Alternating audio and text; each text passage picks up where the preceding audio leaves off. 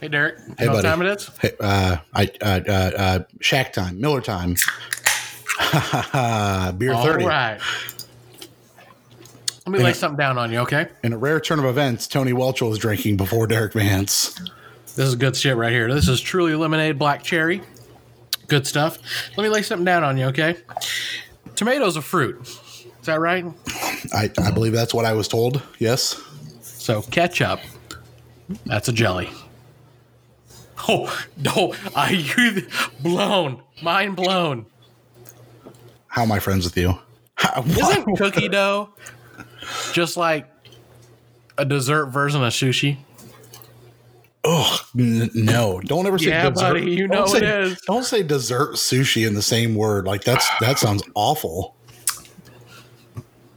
That tomato jelly one, though. Hey, I know you know that blew your fucking mind. That's just stupid. Welcome to the DTS podcast. Yeah, I'm not gonna listen to that shit from you, bud. I mean, here, ketchup jelly. What are you gonna put on it? What ketchup jelly? I'm on just toast? saying, if grapes are jelly, strawberry jelly, peaches jelly. So just because something is a fruit doesn't mean there is then a jellied version of that fruit. If you make it into a liquidish, sub solid, liquidish and you is put it in a English. bottle, it's now a jelly. I think there's more to it that makes it a jelly than just putting it into a Why bottle. don't you just Google it? What makes something a jelly? Why don't you just figure it out? All right, sure you're gonna have to tighten this up. What Hey, I just want everybody to know that I makes can. something Derek, what were you saying? jelly? Talk me through it here, big boy. What does it do? Hey, do you guys know that I can just mute Derek like that? I can just mute him. Fuck him. Hey, he's back. How you doing? In jelly, the fruit comes in the form of fruit juice. Yeah. Jam, the fruit comes from a fruit pulp or crushed fruit. Wow. Okay. All right. So ketchup is a jam. You could make the argument that you could make ketchup a jam, sure. Oh yeah. Well, listen, ketchup is my jam, baby. Oh my god, this is exhausting. This is fucking exhausting. Being my friend. All of it, maybe all of it. Oh. It's the DTS podcast. Let's play the music. It's a terrible cold open.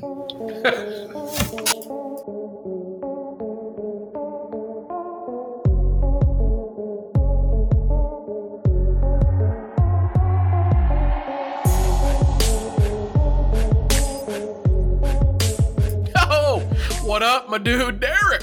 Hi, Tony. You're excessively animated tonight. Yeah, dude, we're on another level here. You're on a level that I am not on. Have you ever been on a level? I have been on a level, yes. Is it like the level up? Show. Podcast. There it is. Shout outs to my boys. I hate Mondays and Tuesdays. Oh, sorry. Can't go there. Okay, listen, this is the DTS podcast. That stands for Derek and Tony because that's our names. I'm Derek. Hello, wait. You fucked me up I'm again. Tony. Hello, I'm Derek. Good to see you. How are you, Tony? Yep. It's weird that I introduce myself first, but your name comes first. That's because the D's always first, baby. Listen, the real reason is because we can't have the TDS, the Titties podcast. The touchdown podcast. That doesn't sound. That's The not Titties work. podcast. Yeah, that's not going to work. Yeah, that's Tony, you're in a white shirt tonight, and I appreciate it. I was wearing a polo until about 20 minutes ago. Were you looking like a real good EWA or what? I'm just doing Can my you talk to me roll out about the date? Can you tell me about the date?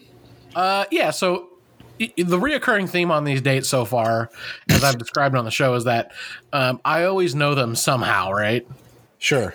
There's a through line somewhere. Yeah, there's a 7 degrees of Kevin Bacon thing going on here. It's 6 degrees, but yeah. Listen. I'm 7, okay? Right, I've measured. It's not 6, it's 7. Okay. Yeah. Centimeters. And so this one gal I've been talking to a little bit, she's pretty cool. She's chill. Doesn't seem like just a fucking ditch. So okay. Always a good thing. Well, that's what these things end up being. I've explained my theory that it seems like women actually want to have sex more than men on these like Tinder type apps, in my experience. But that's just me. Maybe I'm doing the world a service by, laying it down on some 6s and 7s, but it's more like 4s and 5s. But yeah, okay. Well, listen, it's all subjective. NBFD. But yeah, so I meet up with this gal today at one of the places here in town. Social distancing. Sure. Don't worry, guys. And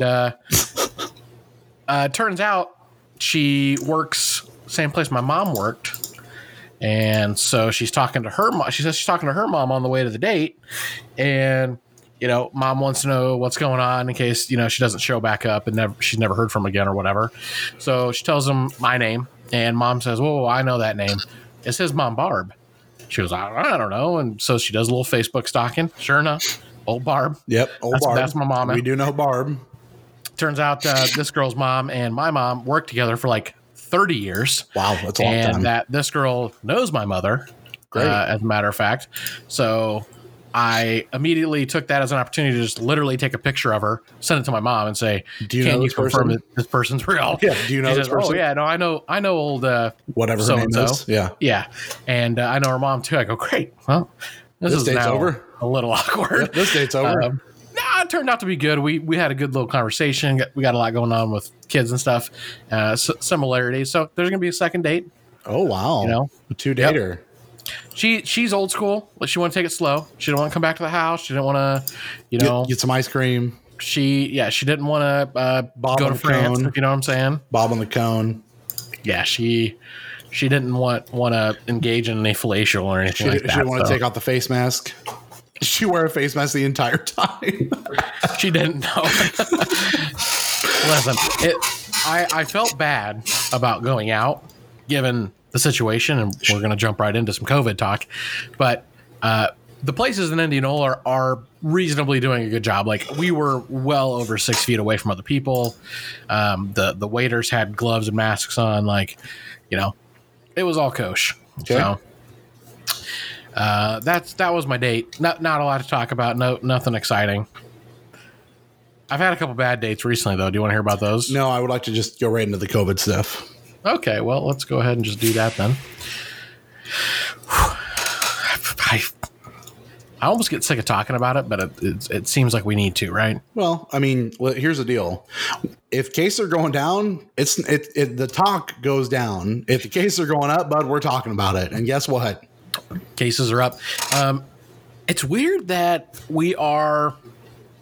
Do you ever just think about how, like, we're continuing to reopen, things are getting laxer, you're seeing people out in public at, like, beaches and restaurants and social places, but it's by far worse than it's ever been in the country?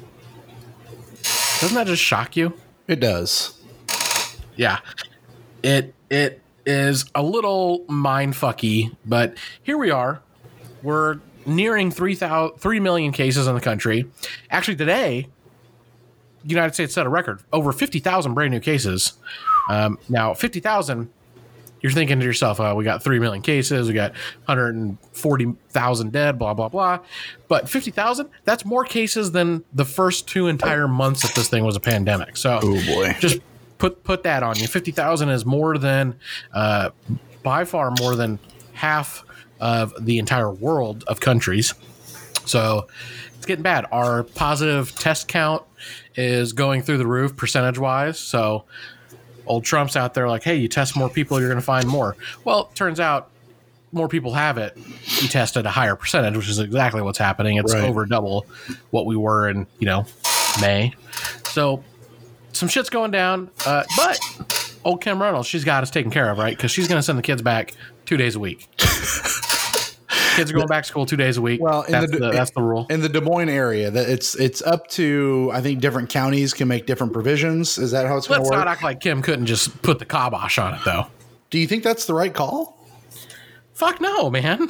Do you think? Oh, no, I'm saying, do you think not having school at all is the right call? No, they need to do school from home. You think they should just do five days a week from home? Absolutely. Instead of 1 day a week? Absolutely. Are they doing 1 day a week and 4 days at home? Is that the plan?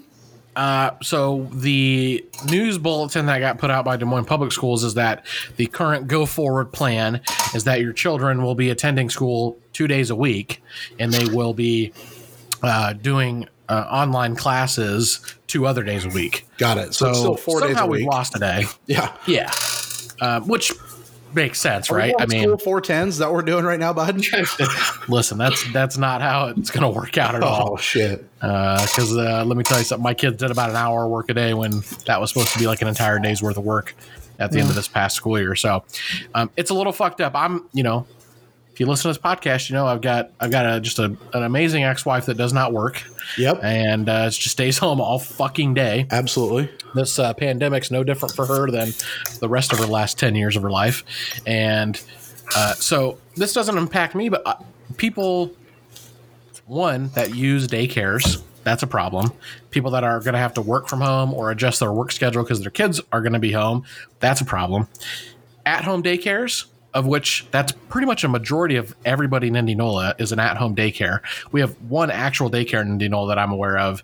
The rest of it's all at home. I actually talked to the daycare lady that watches Carly's kids, and she is not licensed, as a lot of in-home daycares are not, which means that this increased work they're not going to be getting paid for or supplemented for. So that then goes on to the parents. And then also, like, I know a couple in-home providers here in town that they do before and after school care, but they work from home during the day, like side hustle. They sell shit on eBay, or they do Etsy, or they, they make tumblers with designs and stuff like that. So that's going to impact their business. The whole thing's kind of fucked up. Yep. What? Any news on your kids there in the Kellogg? No, I mean, there's no school in Kellogg. It's in Newton here, but the district administration has not posted anything yet. I presume that I presume they will not post anything as far as announcement goes until late July to early as August, probably. Which that's fine. I really don't foresee the news being much better than what it is up in Des Moines. And yeah, when you talk about someone who doesn't have, I say luxury, someone who doesn't have the ability to work from home, that's not really what I've been doing. We're 2 weeks on, 2 weeks off for furlough. That's a little different if we were to go back to full time. But my wife, it works, so like, unless one of us really is here to make sure this is happening, like, everything's gonna change again. Like the new normal we already created is about to not be in existence. Well, and employers are really the ones that are at the detriment here. As flexible and as bend over backwards as some employers have been, it's only going to continue when the school year starts. Like, it's going to be worse. Like, oh, hey, you can't come to work today because your kids are home. Like, we get that. Like that, the average good employer is not going to, take that out on you. They're going to try to work with you, but at the detriment of the company, I'm sure. So, but who knows? I mean, and now today there's news coming out that scientists at the CDC have confirmed a mutation of COVID-19 that is more infectious, right? And is spreading from the East Coast. It's more infectious, and they believe that it's impacting more isolated groups by age, including young people. Fantastic. So, not only is there now a new strand of the flu coming out of China that the president can be a fucking racist cunt about, that has the potential of a pandemic, according to the World Health Organization, as if this fucking year couldn't get any worse. Right. Here comes the mutated version of Corona across the country that is more infectious, if not, luckily, not as any more fatal. So it's, every week we think it couldn't get more fucked up, right? I've yet to really feel that we're going to have a week where something doesn't go batshit crazy. Like, we entered a new month, right? Yep. And it's now what, motherfucker, what? Like, it's just shit's going to keep getting fuckery. Yeah. Like any news channel you turn on, they talk about COVID. And it's even on Fox News, even Fox, the most Republican Trump kissers in the world, are even like, it's still getting worse. But you got the vice president, who's apparently ahead of the COVID task force by rights. Is there still one? Apparently there is. He's out there today on the campaign trail. He's in Florida, the hottest of hot spots. Oh, yeah. Among the country. And you know what this motherfucker says, Mike Pence? Oh, no, we're winning the battle with COVID. Sure we are. We are definitively winning the battle with COVID. Are you fucking shitting me? I can tell you and I'm not, I will admit this, and knowing that I'm in the wrong here and should not be doing this, but we went out to eat, and we're not wearing masks when we go out to eat. We've been to the store. Sure. We're not wearing masks when we go to the store. We have become lax in our household of going places and not taking the proper precautions. And it's not that we don't care, because believe me, I for sure give a fuck. It's just, I think it is, I don't want to sound like an EWA. It is exhausting living within a pandemic, like trying to corral children to wear a mask, to go anywhere, to do anything after being cooped up for 4 months is a lot of work. And it's just easier to be a lazy piece of shit. And I should not be that way. And neither should you.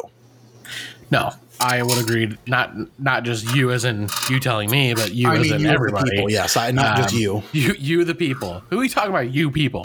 But I think some of that, not to play the blame game, but I think some of that does fall on the government. Why don't people wear masks? There's a lot of reasons. One, it's not mandated. Now, some states actually in the last few days have started to mandate it. But it's not federally mandated. You can't get in trouble if you don't wear a mask. Like maybe some Karen tells you off at the supermarket or whatever, but it's not required. But also, they're not that comfortable. I mean, in the midst of a pandemic, you would think that the government would be issuing these masks. Like, I could just go to a place that the government has set up and I could get the standard mask that everybody should be required to wear. I shouldn't have to decide like which one on Amazon look like they're comfortable. My neighbor sewed this one. I got this one from the store. This one's made out of old underwear. Yeah, this one over here I got off a shelf and they charged me $6 for it. Yeah, they should just be provided. And I agree. The fucking government hasn't made that happen, and we know where that starts with the mask situation. But if it was required, or even I think if it wasn't required, but they were just given out and recommended, people would do it far more. But the people, you hit them in the pocketbook. Like, I don't want to spend $6 or $7, if not more, on Amazon for like a fully fabric mask. But I also don't want to spend $10 and buy a pack of 50 that I don't fucking need. Right. And so it's just, that is the culture, and that is the entitlement we all feel as Americans, is we've lived this way forever. So why change it? And creating change takes a lot longer than months. You know what I mean? So, I need to get better about what I'm doing as far as taking care of myself and not taking my kids out to the stores and things of that nature. But, especially in summertime, it's tough, man. It is really tough. And it's about to get even tougher if we can't send them back to school. Yeah, and I've left the kids at home. If I had something I needed to go get from Walmart, I'm doing a lot more online shopping. And your kids are a little older, so that's a little easier for you. Yeah, that's true. Yeah. Your kids are definitely, you would not be a good idea to leave them at home. Not at all. On the trade-off, you do have another parent in the house. So sometimes, that's usually what we try to do, is like one of us will go into the store, one of us will stay home. Me being the person who wants to go get COVID today? 1, 2, 3, not it. Me being the person that used to work at the Hy-Vee is usually the one that goes. But where not to get the COVID in the Hive, right? I don't. You know where not to get the Cove in the HIV. Okay. Nope. I'm just saying that's the logic, because you used to work there, so clearly you're going to know where not to catch COVID inside of a Hy-Vee. Oh, got it. I was like, are you making an AIDS joke right now? I'm not sure. No, you do call it the HIV though. I do call it the HIV. Yeah. I applied at Hy-Vee this week. Good job out of you. Keep yourself busy. Walk that ass off. Yeah. That is actually one of the reasons. Like, a little extra money ain't going to hurt nobody, but I got to do something, especially if I'm going to be at home for another few months, which does seem to be the case nationwide, along with a lot of other companies. Nationwide actually announced for their San Antonio and their Scottsdale, Arizona offices. So Texas and Arizona, two of the biggest hotspots in the country. They just said, fuck it. We're not going to keep pushing back openings week to week. Guess what? All you motherfuckers are working home till the end of November. Right. At minimum. And they were very clear that they're not going to reopen if just like some sort of magic spell is cast and COVID goes away, sure, you're at home till November. They shut the buildings down, send people home effective next week. So I think the same thing's going to happen here in Des Moines. They reopened it. I haven't reached out to Garrett, who would probably be somebody that would know sooner than later, but I imagine that they're going to be reclosing our campus. The problem is they take cues a lot from the state leadership, and our state leadership is basically just trash, pretending nothing's going on. Bad. So, yeah, it's it's a deal. It is a fucking deal out there. It's crazy to think that the shit that we've lived through, right? The shit that in 30 years we can tell our kids and our grandkids, like, hey, we lived through this. There's the first black president, there's 9/11, there's the Iraq War, but this is going to be the one, right? Like, you would think so. The year of 2020. Let me tell you what, kids. Yeah, it's been 6 months and it has yet to relent. No. And you got travel bans from Europe. Other countries are now countries, not just countries, but continents. Asia is on the midst of banning travel to Asia. So, I mean, the shit, dude, the shit. It's everywhere.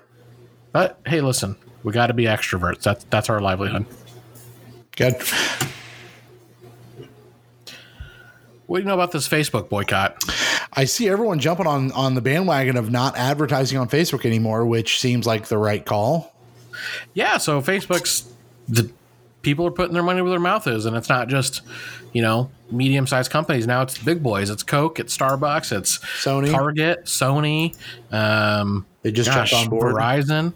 I mean, listen, if there's a big company that advertises on Facebook, they are not paying Facebook anymore effective July 1st. Apparently there's a big collaborative boycott going on because they're basically putting Facebook's feet to the fire. And Facebook, Mark Zuckerberg and fam, they have been very unresponsive about filtering and otherwise, banning or removing posts that are hate-driven, hate speech, and they're hiding behind the First Amendment, which I think is a whole different conversation, But yeah, there's a lot of toxicity that's on Facebook, and these companies are like, hey, we're not going to give you money when you maybe don't outright support it, but you're completely passive about the fact that people are being extremely toxic to groups of individuals, groups of professionals, like, for example, police, and just talking a lot of shit, saying a lot of nasty stuff. And you're not creating algorithms to filter that. You're not deleting posts. You're not restricting people or shadow banning people from posting these things. Like, I think it's the right call. You got Pfizer, big pharmaceutical company there, Clorox, Starbucks, Coca-Cola, Target, Sony. I think it's more than 300 different companies out there now saying that they're jumping on this bandwagon, which the thing about this that is economically pretty crazy to think about is, if everybody doesn't do it, nobody's actually being hurt by it. Right. I mean, the whole idea of advertising is that you're getting a leg up on your competition. Well, if nobody that is your competition is advertising on Facebook either, you're net neutral. Nobody's hurting for it. You're actually just all together. You're all saving billions of dollars. You know what I mean? I think the thing for me is, it seems in this year, every time we turn around, there's a new hashtag that is supporting some kind of cause. So we are bouncing around all these different things that we want to get changed. And is there really change happening? No, I mean, that's the hard part, right? Like, this is where you start to call me EWAs, because listen, let's not talk about it. Let's be about it. Well, and the thing for me is like, and I think this still needs to be talked about. The Black Lives Matter movement was so hot in June. And I mean, really, Tony, you see much about it? No, I mean, really did kind of fizzle out, which we talked about it. I talked about it. Like, this is a really important issue that I think at a systematic level is going to get some traction, but the headlines and everybody wanting to be everybody's friend, that's really died out. Yep. Like, hey, my buddy You know, if I'm a black guy, like, hey, all my white friends supported me for like a week and a half and they went to a couple protests, but that got pretty inconvenient pretty fast. Right. And that's the thing is like, I just want to make sure that we are still focused as a country on the things that need to be changed. Taking money out of Mark Zuckerberg's bank account and making sure that he is holding people accountable for spewing hatred.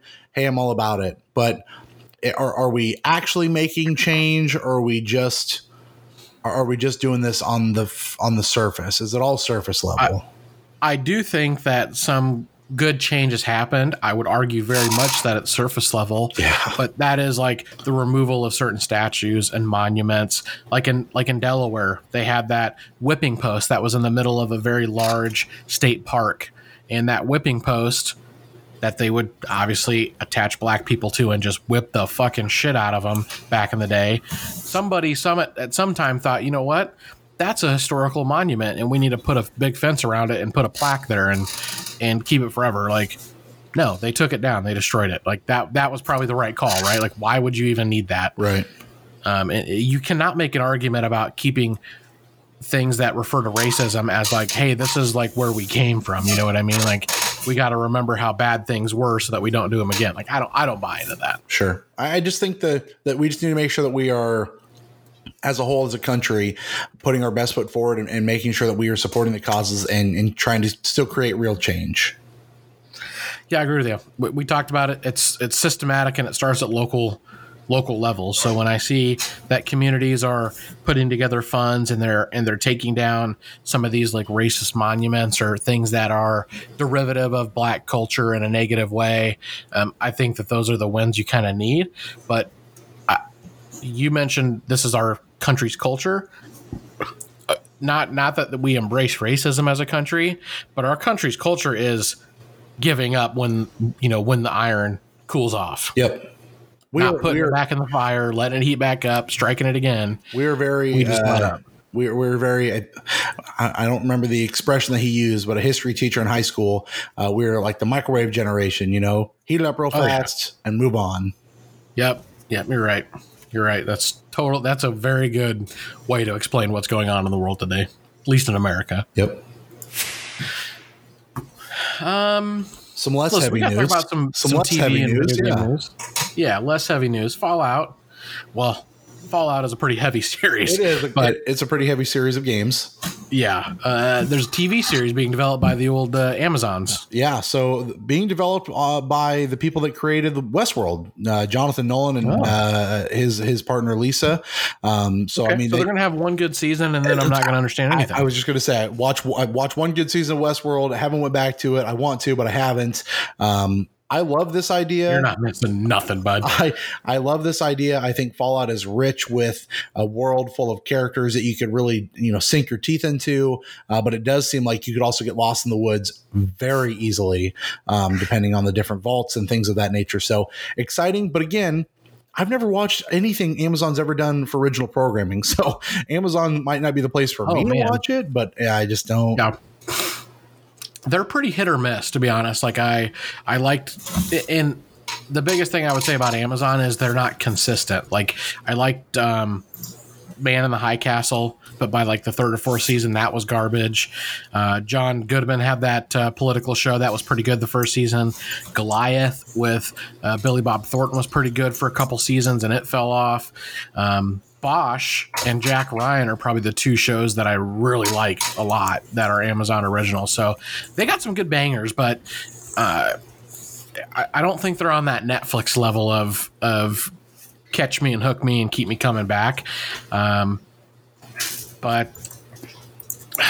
Fallout has a very rich history in the gaming community. It's very fleshed out, very lore heavy. So yeah, I think there's some stuff to explore there, and it's basic enough of a concept that people can get it, but it is executed well enough in the video games that I think you can really build around it. Well, and it's like far-flung future, but still retro. It's like cyberpunk meets post-apocalyptic meets like monsters, right? And I'm good with that. I think that there's a lot to be done there. So I'm excited to see what becomes of it. I won't hold my breath though.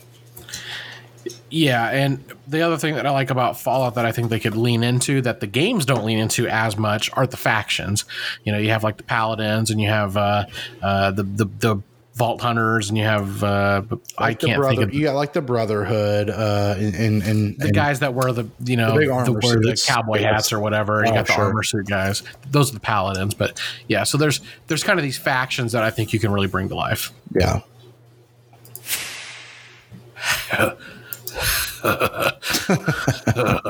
Hey, Beavis. I'm excited for this. Bunghole. TP for my bunghole. Jesus. I'm excited for this. I don't know what it's going to be about or how well it's going to be received in today's Beavis and Butthead. Much more PC culture. But yeah, Beavis and Butthead reboot or new episodes. I'm in for that for sure. This is so great because, I mean, do you remember when MTV was like great? The Adult Swim before Adult Swim? Yeah, MTV was like Adult Swim and Comedy Central really before. Yeah, they had like Beavis and Butthead. They had Daria. I mean, they had some bangers of animated shows. Shit, they had some of the original reality TV shows. The music fucking videos. Like, my God. What the fuck happened to MTV from the 90s, man? Like TRL, reality shows, World Rules. I mean, they were on that shit before it was ever popular. Listen, they got. I think you could trace back a lot of what we watch today to MTV, couldn't you? Oh, easily. Yeah, I bet somebody could do that. Yep. Some sort of TV historian, but yeah, Beavis and Butthead, man, that was like the shit you would sneak and watch. Make sure your parents don't know you're watching it. Sneak and watch it. I got to watch it. Oh, okay. There you go. See, like I remember when I was. God, it was probably on when I was like 8 or 9, and my brother would let me watch with him sometimes, and it got pretty serious. I mean, besides the fact that Beavis and Butthead were just outrageous, they would sit down and watch those music videos, and it was on, and the music videos were uncensored. You see chicks by today's standards, it was pretty tame, but back then, like, there was a level of implied nudity that got your boy rocked up. You know what I'm saying? I mean, you're talking this show. This is crazy, and I'm just gonna throw this your way. Give me a date of when you think Beavis and Butthead technically premiered. 93. It is 93. Short film in 92. Oh, wow. March of 93. Now tell me how many episodes of Beavis and Butthead they made. I bet there's like 40. It's not many. 252 episodes. Holy shit. Yeah, dude. What the fuck did they? This is like South Park, man. I'm going to run this down for you. So season 1, 3 episodes. Season 2, I'm just going to go in order. So 3, 26, 31, 32, 50, 20, 41, 97 it ended. They brought it back in 2011 for 22 episodes, and now we're back here again to do however many more they're going to do. I think this is probably a money grab for MTV, in all honesty. Great. I'm good. I think that they would be a lot better off selling the rights to Netflix and having it done up the right way, but maybe. I think it's a money grab. It'll probably be around a season. It's like the reboots of Jersey Shore, for crying out loud. Like, they're just trying to live the glory days, you know. I'm just excited to see what they try to do with it. Beavis and Butthead, the games, the movie, all that shit. It was South Park, like it inspired South Park, and I think you could argue that Beavis and Butthead Do America, one of the iconic movies of our childhood. Oh, what a great movie! It was so popular, everybody knew it. Like, parents hated it, but kids loved it. I mean, it was like the perfect storm. Yep. 1996.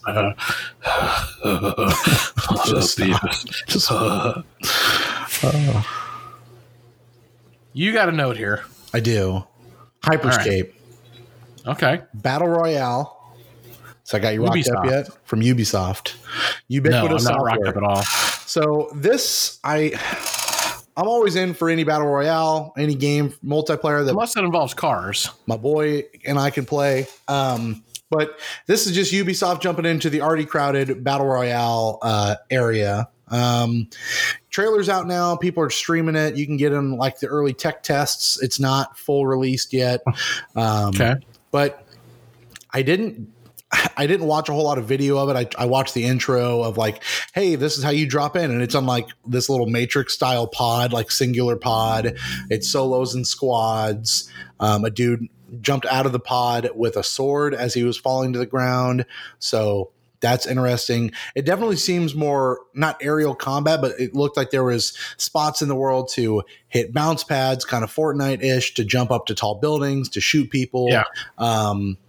But until you play it, it's hard to see. So I don't know if this is Fortnite good or if this is Apex good. So remains to be seen. Hyperscape Battle Royale from Ubisoft. Like I said, sign up now if you want to try to play it on PC, which you can, and then we'll see when it comes out on the consoles. What's the body of work for Ubisoft with online multiplayer? I mean, Rainbow Six, Far Cry games, Rainbow Six. I mean, Rainbow Siege is huge. Like the community for Siege, the Division. Yeah, they did the Division. But so they have a pedigree, and I believe, if I'm not mistaken, the people making Hyperscape are the same people that might have. I don't want to say this if I'm wrong, but I feel like they might have been the same people that developed or worked on Siege. So I need to see if that's right or not. But I'm always down to try it. If anything, the Montreal it's more than likely that this will be team based behind Rainbow Six Siege. So if anything, with battle royales, what we've learned is they're free to play, pay to win in some aspects. So I think Ubisoft is well equipped to make one that is probably relatively popular. I mean, they have a good fan base. They have, in some aspects, they have their own store. They do a lot of stuff on the Ubisoft store and push it that way. So I'm sure that they can drum up some business. That's all I know. I'm sorry. Let's see here. Clarified. Okay. Yeah. Okay. We're good. I was just making sure what I said was correct. It looks interesting. I don't know that I need another battle royale, but I will for sure check it out. That's what I can say. I'm kind of interested in what you have to say here. I am pretty excited about this. Now, this isn't. I say Seth Rogen, but it's really his production team is on it. So I don't know how involved he's going to be. Him and Evan Goldberg. Come on, he's going to be involved. It doesn't say that he is. It's just his production team. But a TMNT movie with any kind of Seth Rogen style humor might be great. And that's what they're talking about right now. So be another reboot. All the TMNT movies with Megan Fox, they're going to reboot again. Whether it's going to be live action, animated, they don't know. But can we just not have an origin story? Do you really need one? The fact that people, no, that's what I'm saying, but we always get it. Can we just accept the fact that there are 4 fucking turtles and a rat? Here's what you do. This is how you do the origin story. You put it in the background of the credits, and that's it. As your opening credits, I like that idea. You show the ooze, you show the turts, ready to roll. The turts. I mean, that's good. Yeah. Who's the best turtle? Whew. Donatello. I was just going to say I was always a Donatello fan. Donatello's the right answer. Before you even answer, I know the right answer is Donatello. The second best. In a video game, Michelangelo is the best. No, Donatello with the bow staff is also still the best because he's got the range. Michelangelo has nunchucks, so it has range. It does not have the bow staff range. Anyway, don't challenge me on this. I know I'm right. Donatello, best turtle. Second best turtle, probably Raphael. I like Raph a lot, especially in the original 3 movies. Oh yeah, badass. Even in the reboots, the Michael Bay ones or whatever they were. Yeah. Were they Michael Bay? Nah, I don't know. I think he might have produced them, but I think the way that I remember them looking, I feel like it was a Michael Bay movie. It looked like it looked like that. Yeah. Yes. He was good in that one too. So I actually liked him. I think they did 2 of them, right? Yeah, they did 2. Yeah, I like both of them, to be honest with you. But produced by Michael Bay. Yeah, exactly. Yeah, also produced by Michael Bay. Yeah. Anyway, you know what time it is? It's game time. No, I don't know what time is it. Oh, yep, it is game time. Whoops, game time. Yep. So my boy DV just today had the experience of a lifetime. Well, finished The Last of Us 2. Don't fluff it up more than it needs to be. He watched the mini porn. Yeah, with the kids in the room, asshole. It ain't like I could have warned you or anything. You could have been like, hey, at some point, you're going to come across the scene that the kids can't be a part of. Now, me being a good parent should just know that's the entire game and the kids shouldn't be around with that game. But listen, I just want to let everybody know we're going to talk some spoilers. I'm going to timestamp it, and I'm going to come back, and I'm going to put myself at the beginning of this. And I'm going to say, hey, here's the spoiler part. This is the timestamp you can skip to. So that's my. All right, guys. Hey, listen, if you don't want to hear about spoilers for The Last of Us 2, you need to skip ahead pretty much exactly 20 minutes. You need to go right to the 1 hour timestamp. That is when we wrap up this conversation. You have been warned. Little plug there. Can't believe you want to do this this soon. Can't believe you want to do this already. 2 weeks. That's the rule. 2 weeks. 2 weeks. Whatever, man. 2 weeks. Listen, let's start with The Last of Us 2. Give me your out of 10. You want to just go right out of 10? I want to know what you think of out of 10, then we're going to talk about it. I'm going to go 8.5. I've had a number of days to think about this. You were a 10 out of 10 day one. I think I'm still a 10 out of 10. Are you really? It is so good. And it brought me around so much to Abby's story. It did bring me around. The way it ended, man, Jesus Christ. I was mad that it ended.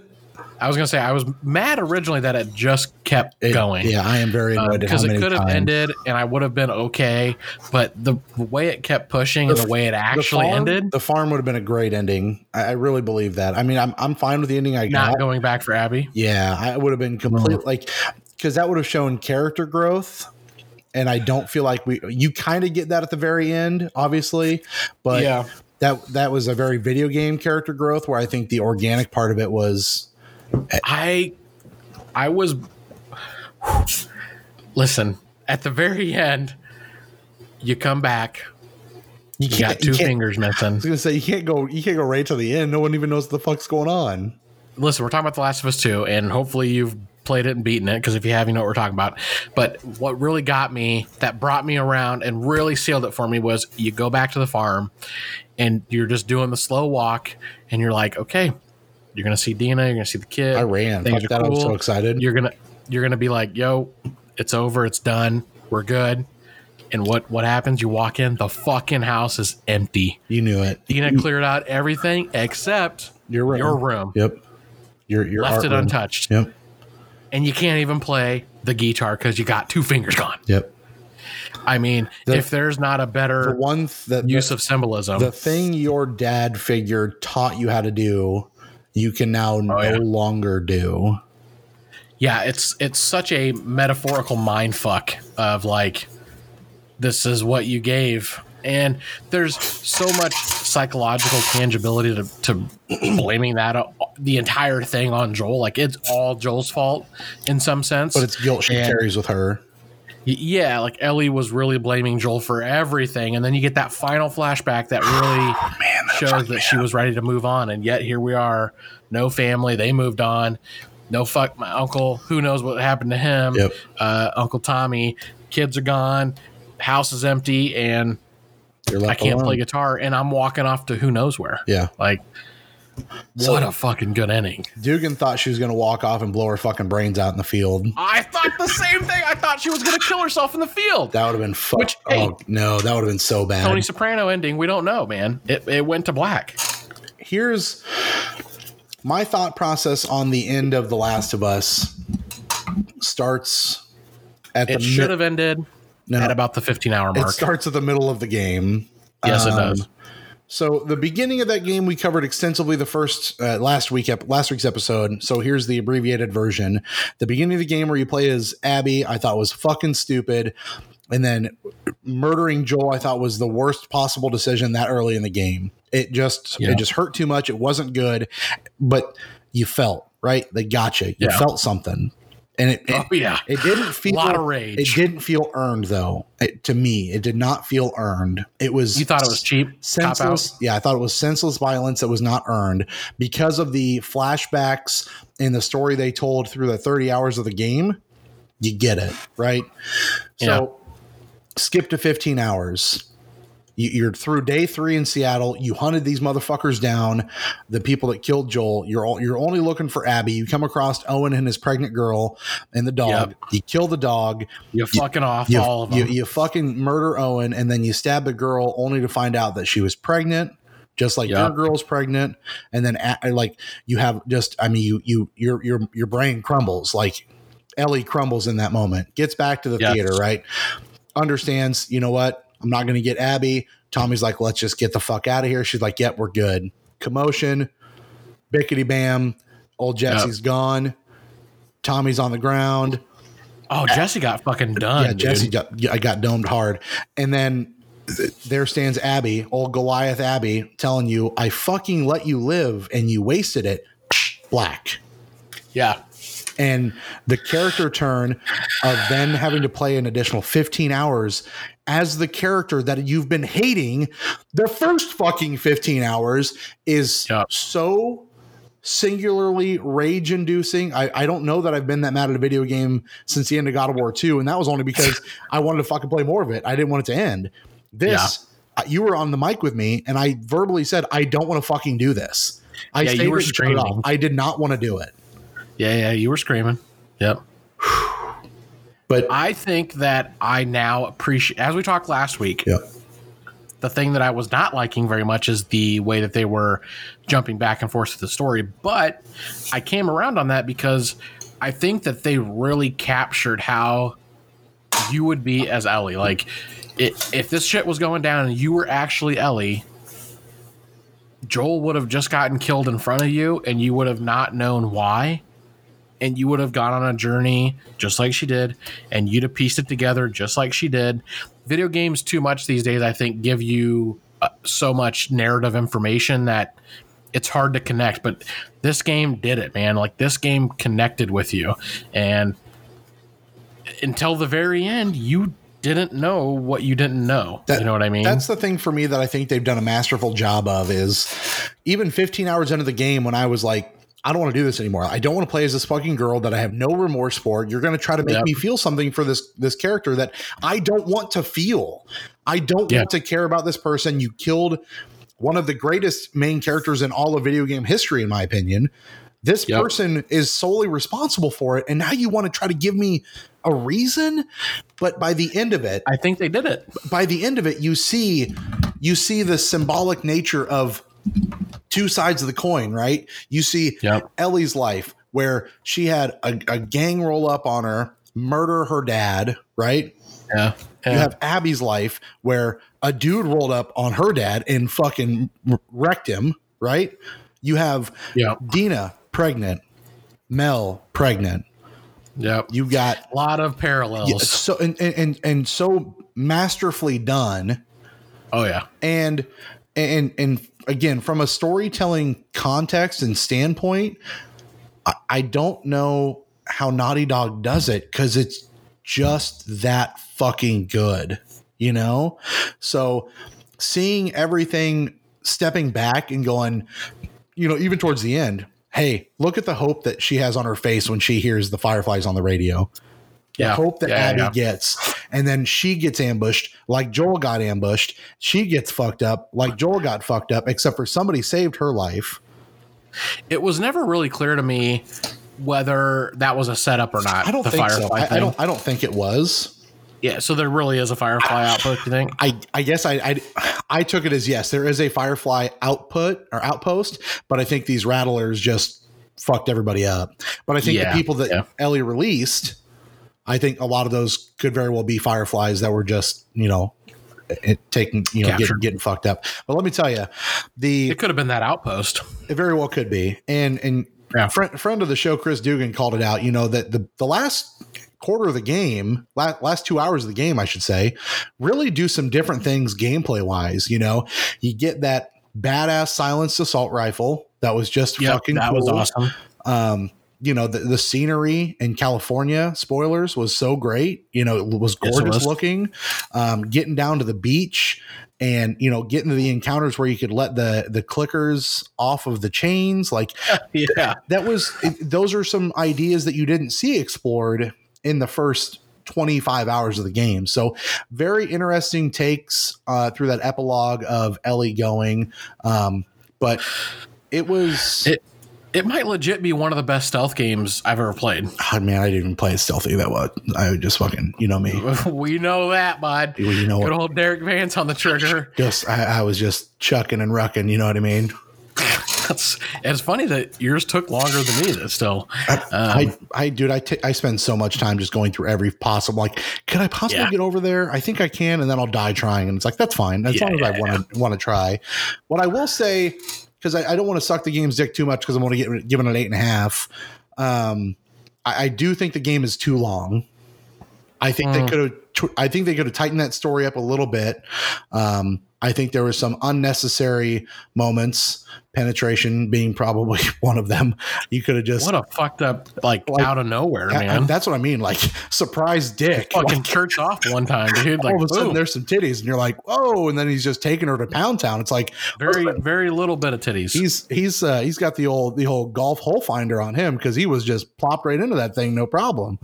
Even I got to take right into that neuter that fucking trekked across the country. Yeah, might be a man. God, good Lord. Also, the very end, the boss battle, when you as Ellie have to fight Abby, I didn't want to do it, Tony. I didn't know which one I would like. I didn't know if I could choose who won. Yeah. Well, but here's the thing is when you meet up, when it all intermingles and you're still Abby, I was mad. I was like, I don't want to be Abby anymore. I'm good. We're back to normal. Give me Ellie. But that was so fun. And then being Ellie in that moment of wanting to fight Abby, I was like, just talk. Just shut the fuck. Just please. You guys are the same person. Just talk.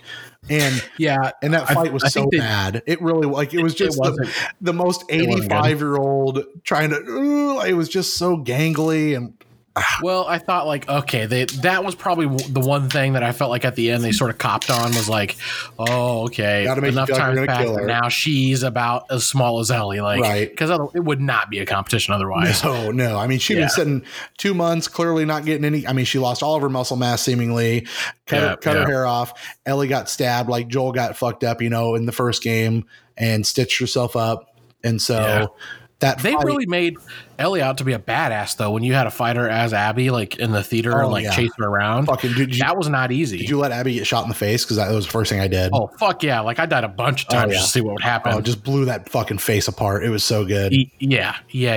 With the shotgun. Let's talk about the island and changing that scenery up and really seeing some beautiful imagery when you get there and seeing Haven, and then you get to see the Space Needle, which I've been waiting for the Space Needle the entire game. Oh yeah. Before we move off the story, I do have to say two things. They really made me feel like Joel's death was justified. In this fucked up world where this is, there's no law, there's no government or anything, like it's blood for blood. So I felt like it made me come around to the fact that it was justified. Joel killed her dad, straight up murder, as much as he wanted to justify it. He murdered her dad, and she got him back. You know what I mean? Sure. And she stopped it there. She didn't let him kill the other people that weren't involved.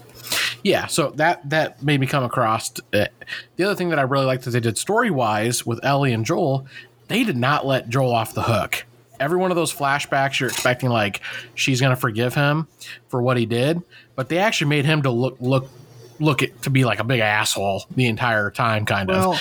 And right to the very end, she didn't let him off the hook, and I like that. Like Joel fucking murdered some people to save Ellie, and he fucked who knows how many people out of a cure potentially, right? So they didn't let him off the hook for that. I think for me, the thing that I started out with, and I think this is a little bit, again, this is maybe a little bit of context from our buddy Chris, is they really make you feel like the first game got it wrong, right? Like they make you feel like the first game you fucked up as Joel, like Joel made the wrong decision, which I don't believe as a father. I don't believe he made the wrong decision. And so I do. And so going through that game as she is so angry, and then finally hitting that last scene where you finally get the dance hall scene, which you'd been seeing for like 2 E3s. I was like, where the fuck is this scene? It happens to be like one of the last things you see. But you finally get that flashback of Ellie rolling up to Joel's house and being like, Fuck you. You should have fucking let me die. My life would have meant something. Yeah. And Joel being like, if the Lord gave me an opportunity to do it all over again, I'd do it the same way. Like, that made me feel so much better that Joel is standing his ground to be like, you can be as mad at me as you want to, but your life meant more than dying. And that, the way that's where it got me. And that's where, when she was like, I don't want to hate you forever. Yeah. It like that was the scene that choked me up. They do such a masterful job too of playing around the predictability, because what I thought was gonna happen was during some of those flashbacks with Abby where they're talking about the cure, and then what's her name from the first game's talking to her dad and is like, what would you do if it was your daughter? You know what Marlene. I mean? Like, yeah, Marlene. Like, what would you do if it was your daughter? I thought that there was really gonna be a story beat that that Abby was immune as well. Oh, sure. That the dad knew that would about be a it. Too cliche. That's what I'm saying. Is like they play around that. They dropped, I think, enough to make you want to think that. For me, the things that didn't pay, I had a couple predictions that paid off and a couple that didn't. The things that didn't pay off for me is I presumed that Lev, I thought that was. I thought, okay, yeah, this sounds like a chick, but I didn't really pay enough attention to be like, oh, it is a chick that is it wants to be a dude, like is a woman trapped in a man's body. You know what I mean? Yeah. And so that didn't click for me. What clicked for me was, oh, this dude is immune, and they're running away because they think he's a freak or something like that. Like, so that's what I thought was going to happen. The thing that paid off for me, though, was, and I told it to you before, I said, I joked at the end of this, they're going to have a fucking kid, name it Joel, and it's going to be the whole cycle over again. Fucking kid's name is fucking Joel. And they didn't say it, but you know it is. Probably. It's probably Joseph, and what the fuck's... Did they really not say the kid's name? They never said the name. They called it Potato. It was JJ. Oh, yeah. So it's either Jesse Joel or Joel Jesse something. Joseph. So. Yeah. Jesse James. No. Gunslinger. But you know that fucking kid's name is Joel. You know it. Rip Andrade. Yeah. He deserved it. Fuck that dude. He got off unceremoniously as well. That's all right. There was a lot of unceremonious deaths in this game. There's a lot of death in this game, dude. You killed so many people. I know. I don't remember in the first game people just fucking. There wasn't enough people. Dude, the entire game was truly built around two people in that game. Yeah. Yeah. The most interaction you had was the early parts of the game where what's her name dies, you know, because she gets infected. I can't think of her name right now. Tess. There it is. Tess, yeah. So she's gone. Marlene is the other one. She fucking dies. Yep. And then that camp that you doesn't die. Oh, she does die. She does die. Right. You fucking kill her. Yeah. She's like one of the first people you kill, or the last people you kill, rather. And then that group of people that you meet in winter when they take Joel. That's really about it.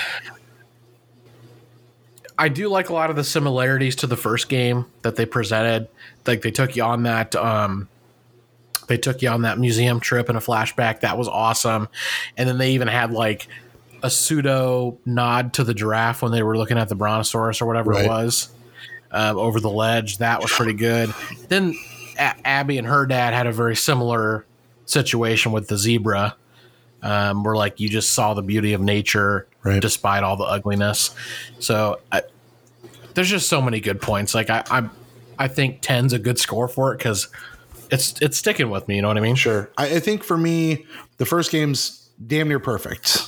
Top to bottom, and this for the ambitiousness of what they were trying to do with the story that didn't really need to be told. You didn't really need to make this sequel, but for what it was worth, they did a great job. There's just a couple of points that I have a little contention with, and so that's why 8.5. I think that's.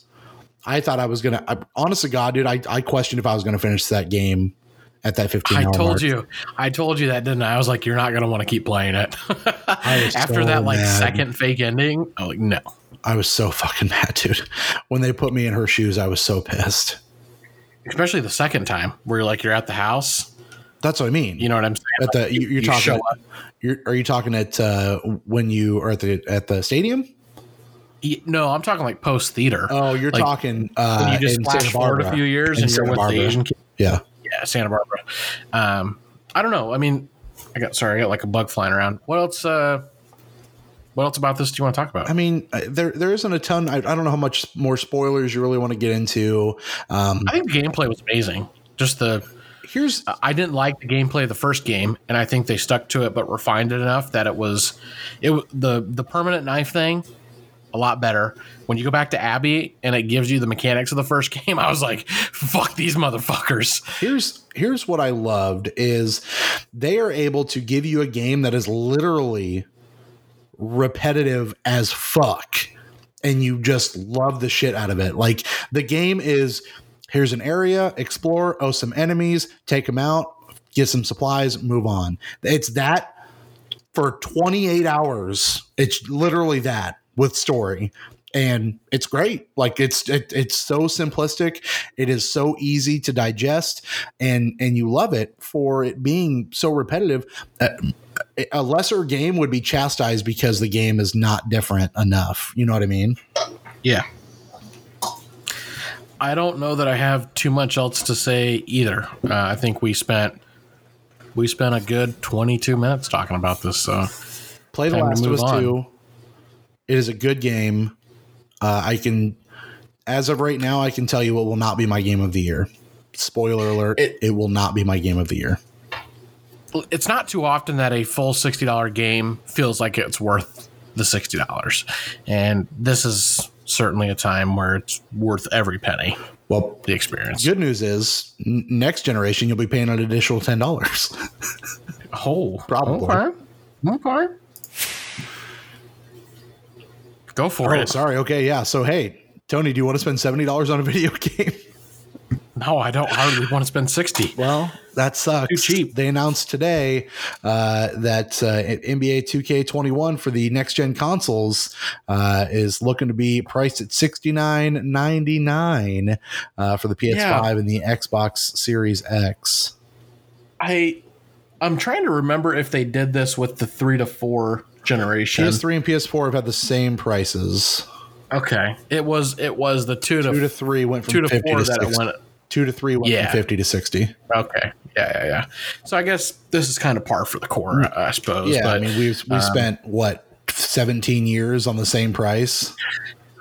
I'm actually, of any game genre, I think sports games are probably the ones that should cost more, to be honest with you. Sure. As much as there's so much replayability in those, especially if they start to mandate more regular updates, as these most recent EA games have been doing. I mean, we talked about last week, like, it's almost not even worth buying a new game unless there's something major gameplay wise that changes, because you can just upgrade the roster or pay for a season pass and get all the updates that you need. Is that all we want to talk about there? Well, I mean, the biggest thing for me is we've lasted this long without inflation or a pricing increase. So in video game making, we look at The Last of Us. Do you think that thing costs $60 to make? You know what I mean? Well, I was going to say we had this conversation. I remember back when we were talking about God of War, the very early days of the episodes, and how games cost so much more to make. Yes. There's so much more effort put in that the cost has not gone up. That doesn't make much economic sense. The compensation is not there for what they're doing. I mean, sales wise, and that's the birth of microtransactions. Reality. Sales wise, sure, but anything else? So $70 for a video game. Am I excited about it? Not a fucking chance. But you know what? It's just kind of the reality of the beast. July is going to be a hot month for games, dude. It is. It really is. I know you're up And you want Deadly Premonition too? Yeah, you're gonna play that with the TLESP boys? I think so. I don't know. I for some reason thought that game was going to be less expensive than it is, as we just got done talking about prices on video games. That game's a full 60. It's a full 50, which I think is still too much. But I don't know. Maybe I'm just an asshole, which I am. But yeah, there's like 4 games in. The first step is acceptance. There's 4 games in July that I am really looking forward to. There's 2. For me, Ghosts of Tsushima. Yeah, that's one for me. And I'm probably not a day oneer on that. But this Paper Mario game, I'm fucking in, bud. Oh yeah, I'm all in on Ghost and Paper Mario. Of course, are the same fucking day. Then you got Deadly Prem 2 and Bloodstained Curse of the Moon 2, which is that 8-bit game they released before Bloodstained Ritual of the Night. Yeah, I have that, but I have not played it. It's good. I remember. Well, I should take that back. I've played it. I just haven't played through it. Sure. I remember like starting it and being like, nah, this is too whack. Yeah, I've never really known you to be much of an 8-bit fan of. I'm fine with 8-bit art style if the play is 2020. You're also not a fan of like super hard games. No, definitely not. That Ritual of the Night though, it's an 8-bit game, but it plays. Curse of the Moon, sorry, is an 8-bit game that plays like the original Castlevania. Correct. Like it plays like an NES game, and I'm not about that life. Sure. So I am about that life. So I'm all in on Bloodstained Curse of the Moon 2. Okay, real excited about that one. Yeah, it's gonna be at the very least. I'm gonna buy Paper Mario. Yeah, we'll see what happens with Ghost. I feel bad about buying Ghost before I bought and played another similar-ish game. Sekiro. Sure. I mean, I don't know that those games overlap a whole lot. Sekiro is very, I mean, you're getting with Sekiro. Sekiro is the difficulty of all of those Dark Souls games. Yeah. Where Ghost is, I don't think, going to be that brutal. I was turned off, and there has been nothing that's changed my opinion on it. I was turned off by the gameplay reveal of Ghosts and how it was so much like Assassin's Creed. I've never played an Assassin's Creed. I need that one. So, and I just don't need that, especially when there's apparently an Assassin's Creed game coming out later this year. So, as much as I like it, it wasn't grabbing me enough to make me feel like I got to spend $60 on it. I'll be pre-ordering Paper Mario on digital. That way the kids can get it also and play it on their own. So I am really excited for it. Like, I'm happy that I got through Last of Us in 2 weeks. Like, that was a good 2-week run. Didn't overstay its welcome as far as like how long it took me to beat it. It wasn't like a month. I think the game was too long, but I was able to get some pretty good sessions in, so I can kind of refocus on some of the other games that I have not focused on. And like I said, turn around next week. I don't know that I'll get it day one, but you got Curse of the Moon 2 for $15 and you got Deadly Prem 2 for $50. But even if I wait 2 more weeks, that's, a good chunk of change coming out the pocket with Ghost of Tsushima and Paper Mario. True that. Paper Mario's got me rocked up. I mean, but Paper Mario, the original Paper Mario on 64 was one of the first games I remember like buying with my own money and beating without any help. Like, so there's a little sentimental value there too. Xbox. Apparently their first party showcase is going to be late July. That's the rumor. And then another one in August. July 23rd. What do you think is going to be there? For the showcase? You think we're going to get a Halo? Yeah, I mean, Halo's got to be the big one, right? Since it's going to be cross-platform between the Xbox Series X and the Xbox One X. Yeah. Both generations will be able to play that game. My guess is it will be very Halo focused. I think we'll get a little bit of a little Hellblade. If I had to wager a little bit of a guess there. Okay. That's not first party though, right? Yeah, they own them. Oh, they bought do. Them, okay. Remember? Yeah. They Ninja bought Theory, them, right? What? Is it Ninja Theory? Ninja Who Theory. made that? Yep, Ninja Theory. Okay. Yep. They own them now. They keep. This has been rumored forever, but Fable maybe. Yeah, they do own that studio as well. Yeah. I mean, Microsoft Studios. Yep. Maybe a Fable, I guess. That'd be all right, especially if it's more modernized. I don't even know what I would want in a new Fable. Like I played 1 or 2 of them on a PC forever ago. But first 2 were good. Third one was then they came out with like the Fable Legends. I think I played 1 and 2. They were really unique and original for the time. It's since been way done over and over again. Sure. But it had a very unique play style. Like it was one of the first games I remember that was kind of like kill things, get souls, level up, and like create your own character. It was definitely one of the first decision-based RPGs, like where you could go full on evil and your appearance would change. Like KOTOR might have been the other one at the time that was kind of that way. But yeah, I mean, I'd be all right with a new Fable if it's not shit. I don't know what else. I mean, they just put out a new Gears, so I doubt we're getting too much stuff from the Gears family. Let me just pull up here. Let me see. Microsoft first party. Picture your dick's gonna come up. Maybe.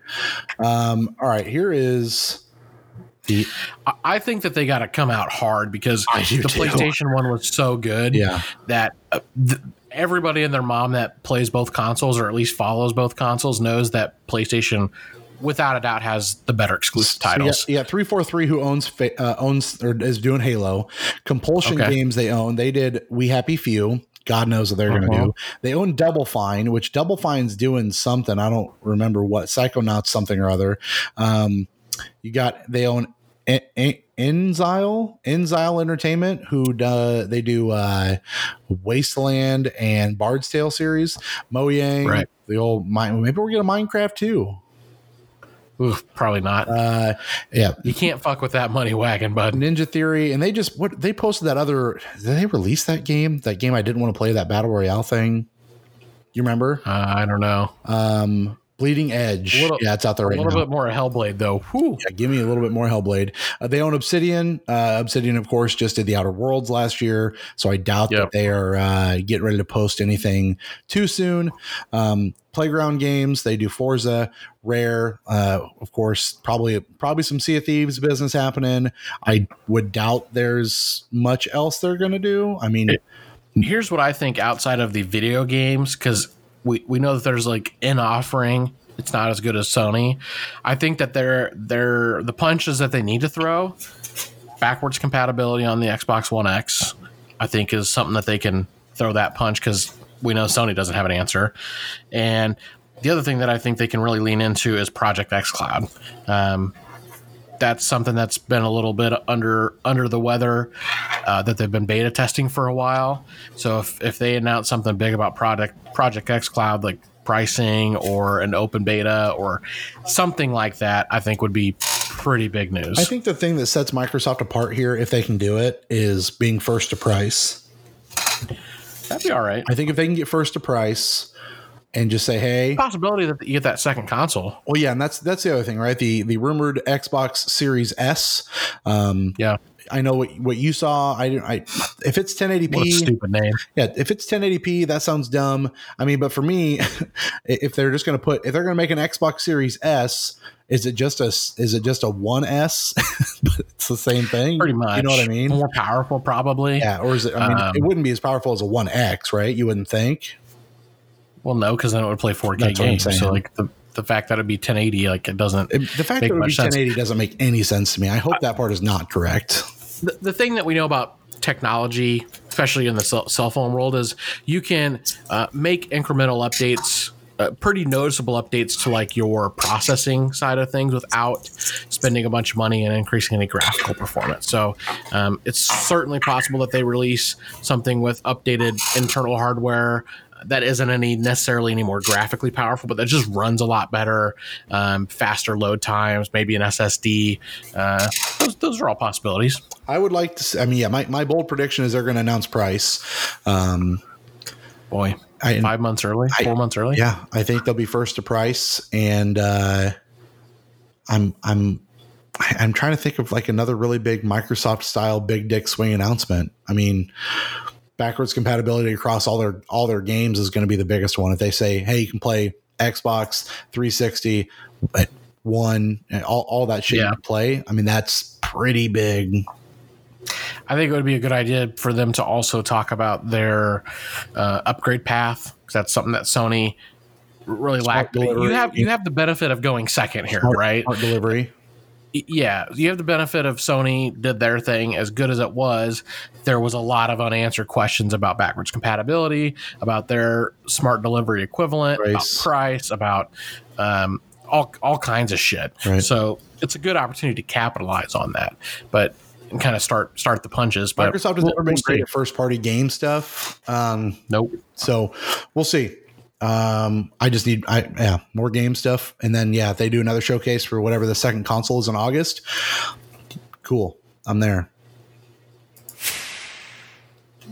You ever been banned on Twitch? No, unfortunately not. I'm not popular. You are not like Dr. Disrespect here. I'm not. Yeah, I'm definitely not like Dr. Disrespect. I am not that popular. So Dr. Disrespect, one of the largest, certainly one of the most controversial streamers, he got the old permaban on Twitch, and nobody knows what the fuck happened. Whole lot of rumors going around. What are the rumors that you're hearing? Rumors I'm hearing. Put your ear to the ground there, Kemosabe. I'm trying to. It sure seems like it might be in tune with this the sexual allegations flying around over at Twitch with a lot of people getting banned. So that would seem to warrant the swiftness and abruptness. The other thing I could think of is in a time where we are trying to limit hatred and anger. There's really not much more of an angry, vitriol video game streamer that I've ever come across other than Dr. Disrespect. So he is passively racist as well. His character, and because it is a character, you hope. It is founded upon a lot of negativity. And so the name says it. Yeah. And so my assumption is, if it's not in sexual nature, it is just in the fact that, hey, you know what? We just can't. Like we have to make a change, and you're kind of it. You know, you're the biggest offender. And I think Twitch has kind of been, from Twitch's standpoint, that's a big moneymaker that they took out too. True. And I think Twitch is kind of in fuck you mode a little bit. I mean, they're scrambling to survive because, like we talked about Facebook earlier, Twitch is on the same end of it with their sponsors and their viewers. Like, people are just kind of sick of the passive nature that Twitch has towards some of these concerns. On the flip side, it may not be that much of a coincidence that they ban arguably their biggest streamer when they know they're getting back like 3 other massive streamers. You know, that maybe makes that decision a wee bit easier to get rid of somebody who is arguably toxic to his community and the community at large, when you know you're bringing back half a dozen million, including a few major streamers. So, but it's not a mistake. That was kind of the thing the first day or so. People were like, well, come on, he'll be back. Like, this has to be some sort of oversight or some sort of mistake. People thought it was like a music, like a DMCA violation. Yeah. Yep. Yeah. But listen, they refunded all like 36 or 38,000 of his subscribers. They refunded them the monthly subscription cost, which is apparently not like a one button click all solution. Like, they put some effort into it. Right. It doesn't go under the radar when you start giving back money, especially a near full month of money in content. So this shit's happening, and apparently it is not going to be reversed. And Dr. Disrespect, he's not the first one. There are handfuls of pretty popular streamers that got permabanned from Twitch for some shit. So including streamers that actively now, in the wake of much worse shit that Twitch is, for all intents and purposes, passively endorsing with sexual harassment and shit like that, right, that did far less, now being like, hey, can we get a reinstatement here? Can I come back to the platform? Do you think he winds up at Facebook Gaming? I mean, the guy's got to get money. So I mean, he'll get blackballed everywhere. It depends on. I mean, I think if he was like fucking around with some women or doing some real obscene shit, probably he's going to get blacklisted. Like, why take the risk? I mean, that's a financial nightmare. You know what I mean? Right. Especially a lot of that stuff is only going to be surface deep. You know, Twitch isn't going to be out there telling all their buddies, all their competition, like, hey, here's exactly what happened and how bad we fucked up. Right. You know what I mean? Like they're going to be keeping it tight. That's how when you leak it, somebody's got, you know, it'll get out somewhere else. So, and it hasn't yet. Yeah. And it's been damn near a week. It seems like what happens, which is kind of shitty, I suppose, is in these situations, a lot of NDAs get signed when it comes to like, hey, here's this information that we know about you. Like we have proof that this happened, and we're going to kind of part mutual ways or whatever, without Twitch kind of ruining this guy. There's precedents set that NDAs get signed, people walk away, and they more or less pretend like nothing ever happened. Right.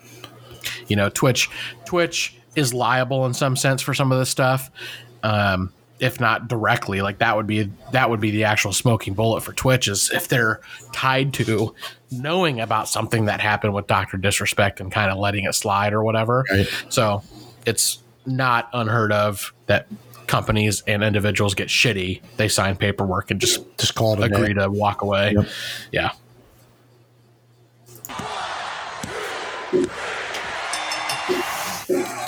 Derek, I don't suppose you watch Fyre Fest, right? I did not get a chance to watch Fyre Fest, no. Okay. So we'll get to that. First, though, WWE released a statement today on their COVID situation we talked about over the last couple weeks. Last week being that one of the talents in the Performance Center tested positive. Apparently was there for some of the pay-per-view airing or pay-per-view tapings and some of the weekly show tapings. Whole bunch of wrestlers spoke out kind of in protest. Nobody so far has been outright fired or outright quit due to this, but this is their statement. A development talent who was last on site at WWE's training facility on Tuesday, June 9th, has tested positive for COVID-19. This is per Dr. Jeffrey Dugas, who's the WWE's lead medical director. He says, since that time, no other individuals that have attended the facility have reported symptoms. However, out of an abundance of caution, that's funny, and to ensure health and safety of the company's performers and staff, all talent, production, crew, and employees on site at the training and production facilities will be tested for COVID-19 immediately. Following that test, with the results, WWE plans to proceed with its normal television production schedule. So basically what he's saying is what we already knew. Guy tested positive. They tested everybody. And what's not addressed here is the reports that as many as 24 staffers and employees also tested positive. Right. And Vince, being Vince, is not going to just come out and be like, hey, guess what? All this shit happened. We're all fucked. He's going to play it down as much as he can.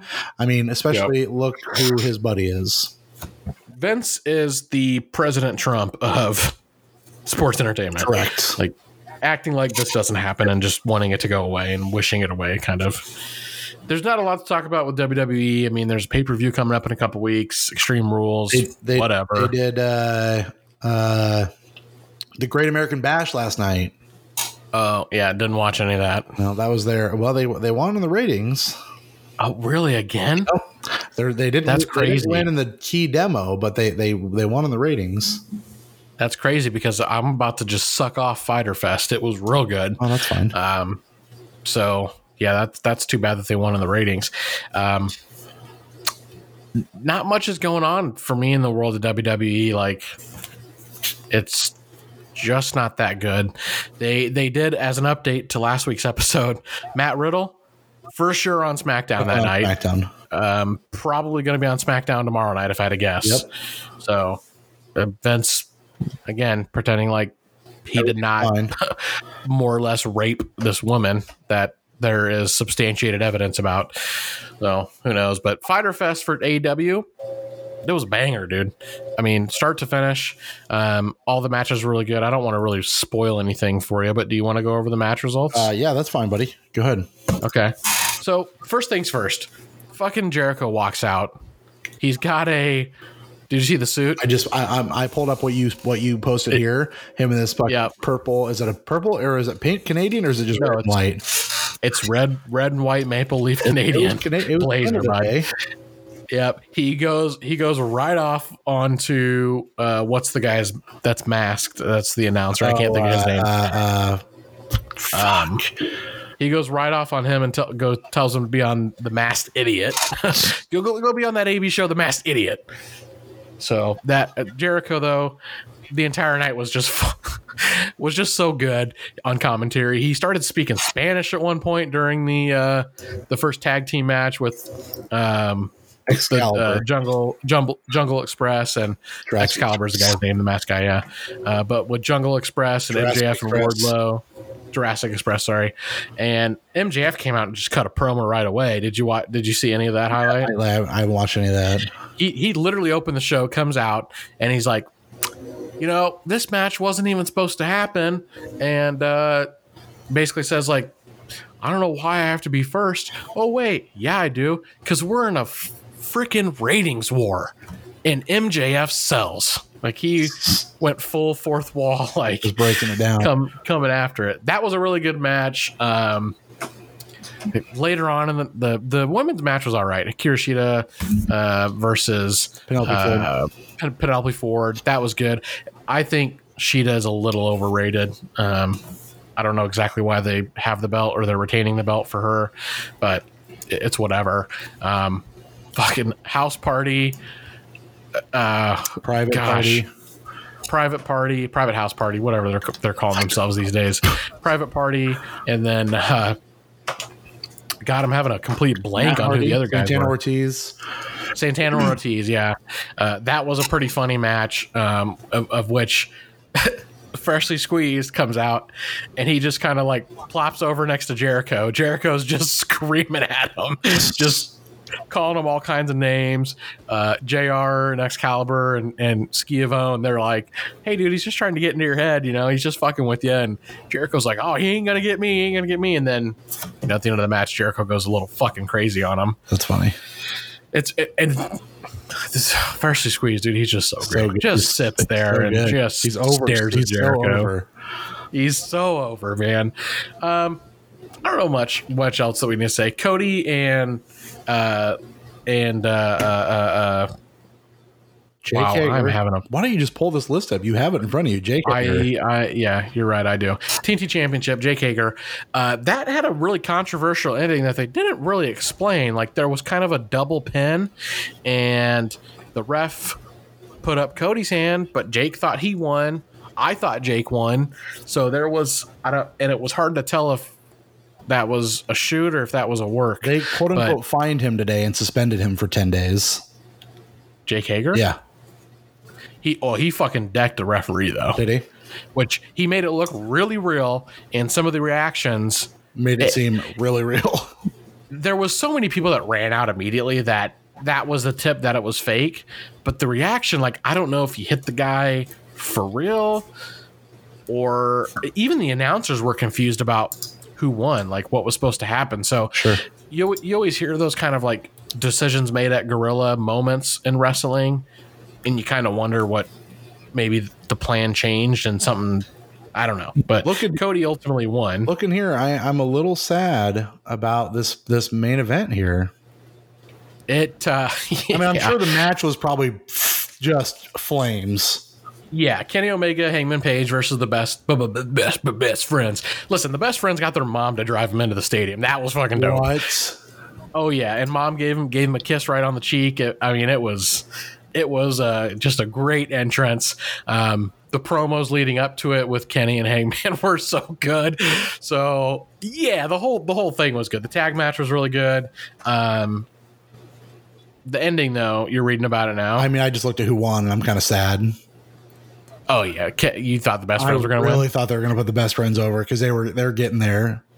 They used it as an opportunity to put over FTR. Of course they did. So that is obviously what's going to happen. Is that the show ended with FTR coming out to celebrate and have some. They pulled the old Stone Cold. Oh, here's a couple beers, and Kenny, he don't drink, so he literally poured the beer out in front of him, and that did not end well for anybody. So that's clearly the next feud going on with those two, with those guys.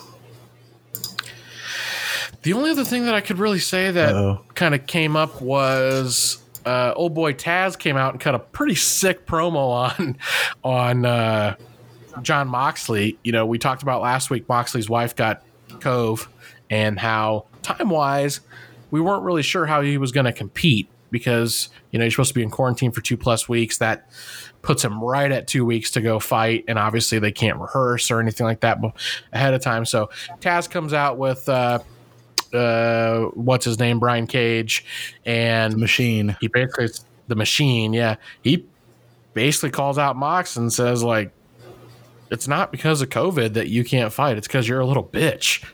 And they announced pretty much that the match is going to take place 2 weeks from this week, so not during Fyter Fest. So we'll see, man. We'll see what happens. Hopefully Mox isn't going to get COVID. That would suck some dicks, but I just want there to be great wrestling. That's what I want. There was great wrestling, and they even hyped up next week. Like, there was a promo with Lance Archer and Jake the Snake, and Jake Roberts was just laughing so much that it really made me pay attention to his perfect fucking teeth. Like, Jake Roberts, it made me, it made me kind of creeped out because he was laughing so much, and his teeth were, I don't know if he had his dentures in wrong or what, but it was like a lot of white on the screen, man. Go watch that GIF I just posted in the notes section. Okay, it is a blatant. It is just a blatant miss. That's funny. Oh, yes, pretty good.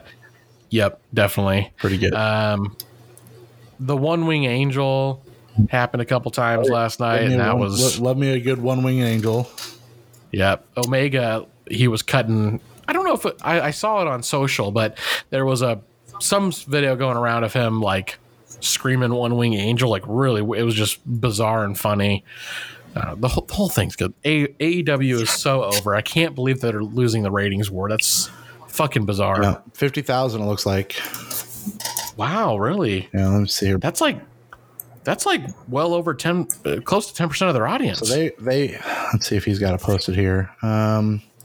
748 to 792. NXT wins, but AEW on the demo coming in at number 6. NXT was at 13.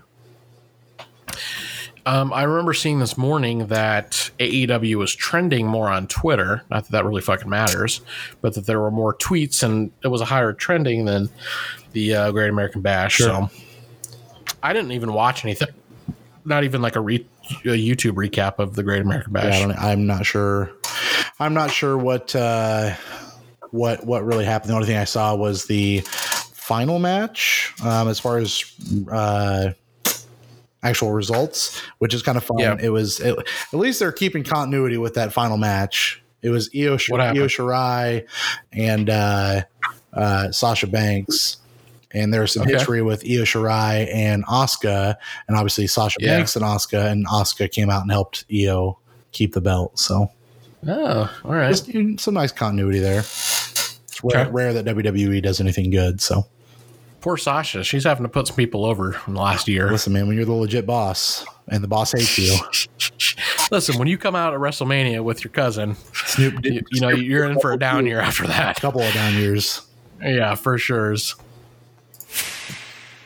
All right, well, let's wrap up. Watched and played. I'll start here. We played some COD, dude. We finally got back to some COD. Got the new update. It was too bad it was only a couple hours because we were really fucking some dudes up for a bit. Yeah, I mean, you had a couple of good, strong games. I think I had 10 or 11 kills one game. Yeah. I think I had 5. You know, I was bringing up the rear. We were going for it, though. We were going for the heat. You know, it's nice. It'll be nice to get back to some Call of Duty. I really don't know how much more of The Last of Us I'm going to get to. I don't know that I really need to check out New Game Plus, but maybe. No. I'm never going to touch it, probably. I appreciate, getting back into some multiplayer stuff, but I've got some games I really need to get through. But yeah, it was good getting some smoke, hanging with my boy, and going from there. Obviously played and finished The Last of Us 2. That's just extensively talked about. I was looking in the void that needs to be filled from The Last of Us 2. I was looking for some games, and you were right in agreeing with me that I need something quick, kind of maybe a little mindless that isn't so intense. Some short time games. And yeah, so you gave me a few suggestions. I downloaded and played about an hour or two of Alan Wake. just not into it. I don't think it holds up that well for me. Sure. It's such a mind fuck though. I mean, I remember you talking about it, like that first couple hours where like you're running from phantoms and you get to the town and everybody seems to know you. Like it's pretty out there. Right. And I'm sure if I continue to play it, maybe I would like it, but I'm just not committed to that. Well, but the biggest thing I've learned over the course of playing games is if you are not into it at the start, don't force yourself to do it. Which is a good segue to this other game that I played, which was Children of Morta. It's a game I checked out, like kind of looked at a few different times, and I had downloaded for a while, just because it looked like kind of a hack and slash RPG. But I watched a couple quick YouTube reviews of it, and it was basically displaying as like it's a isometric, random generated Diablo-esque dungeon crawler that has kind of roguelike elements where the idea is that you're gonna die and you kind of collect everything that you collected, re-gear up, pay for new skills, whatever, and you just hit it back right after it. So downloaded that. I've played about 4 or 5 hours. It's pretty addicting gameplay. I would describe it, I don't remember when it came out, but it's on Game Pass. I would describe it as like Diablo, in between Diablo 3 and Minecraft Dungeon, in the sense that it's simpler than Diablo 3. It's not as simple as Minecraft Dungeons, but you don't really have like a gear system. You kind of level up your armor, level up your HP. You only have a few skills. You don't have like 7 skills like in Diablo. Sure. And it's not nearly as intense as Diablo, like where you're just fighting hordes and hordes of enemies. There's quite a bit of strategy, at least in the early game, involved to make sure that you can have sustained runs. But the storytelling, I think, is what would really drive a lot of people to it. Like every time you die so far, I've died probably like 10 times, and every time it gives you a little bit more of the story. So I don't know if it's designed that you should be dying this many times, or what the situation is, but the voice acting, like it's a little kind of sounds like Peter Cullen. Okay. It's not quite Optimus Prime, but it's close. Yeah, the guy's got a good voice. The story's pretty tropey. Like you're a family who since ancient times has fought this evil, and now this evil's out again. So it's nothing fantastic, but the way they tell it, the family dynamic is there of like you have, grandma and grandpa who are passing down the generation of fighters. You have mom and dad, then you have several kids, and they all do different things. Dad's a warrior, mom's a mage, daughter's a ranger, kid's a rogue. Grandma and grandpa are like wizards or something like that. So it's pretty interesting the way they present the family. Like they present it as family drama. Like, oh, little Timmy ran off and fought and he wasn't ready and dad had to go rescue him. Like they kind of bring some drama into it, which I'm liking. I always thought the way the design, the style looked cool. I just never. Yeah, it's like new age 8-bit. Yeah, I would say cleaner 8-bit, if you will. Sure. Yep. So anything you've played? Not much, right? No, I just haven't had a whole lot of time. I mean, COD and Last of Us really has been the thing. We're gearing up. Obviously, Jolene's surgery is Monday, so just trying to grind a couple things up before that happens, so I can kind of focus. We watched. Did we talk about me watching Spirited Away last week? I don't feel like we did, but did we? No, you did. You and the kids. Okay. I kind of shit on it a little bit. You did. That's fine. We watched that. We still want to watch My Neighbor Totoro. But I did start that Mark Henry Stone Cold thing today. Okay. I saw that. As I was attempting to recover from being excessively hungover. I think I made it like 35, 40 minutes in before I started passing out. It was really interesting, though. Mark Henry is a very good character. Like they never really explored much of his personality outside of just being the strongest man in the world, Right. But as I've seen him in some of these like documentaries, especially that thing about Taker, he's an interesting character for sure. Like just a crazy, like interesting dude. It was interesting to listen to. Steve's great, just a great interviewer. So it really gets really comes across really well. So check that out if you want. Watch some old wrestling on that Best of the United States Championship, going all the way back to 1985. It was Tully Blanchard and Flair? What? Flair? No, it was Tully Blanchard versus Magnum TA. It was what the dude's name was. But yeah, watch some of those. Just not a whole lot. Watch maybe another 20 minutes of The Matrix. Trying to finish that. Yeah, slowly getting my way through The Matrix before I fall asleep. Yeah, you are not the one, bud. Oh, dude, I'm so tired when I hit the bed. It's not even funny. Okay, but that's any walk-ons you got? That's really kind of it, man. 4th of July is coming up. You're gonna blow off some fireworks. Do you do the fireworks thing with the kids? They're strictly prohibited at the old townhouse complex. I've gotten about 6 emails this week reminding me of that. Fair enough. Yeah. I did. I have some country style short ribs I'm going to cook up tomorrow. Sure. I was thinking about getting either like some regular ribs or maybe a small spiral ham to smoke as well. So right on. It's going to be a meat weekend. I don't got any kids. Like, I already tried to see if they wanted to do something, but mom's got plans or some bullshit. So we got. I'm working tomorrow. I'm grilling out for the guys tomorrow, and then they're shutting down the plant Saturday, Sunday, so I'll be off. I think both days, which is cool. And then nice. I think Jolene's got to do blood work Friday or tomorrow, I should say. This is Thursday as we're recording this. That's correct. Got to have blood work Friday and then a COVID test Saturday in West Des Moines.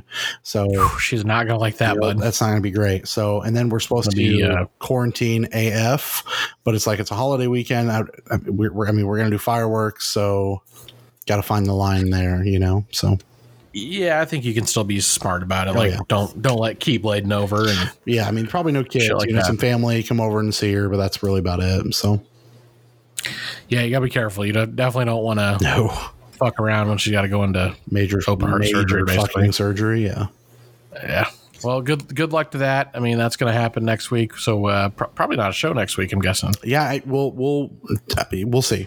I'm hoping if everything goes well and I am in good spirits and not so worried, I will gladly be here on point to make sure that we are, have some semblance of normalcy.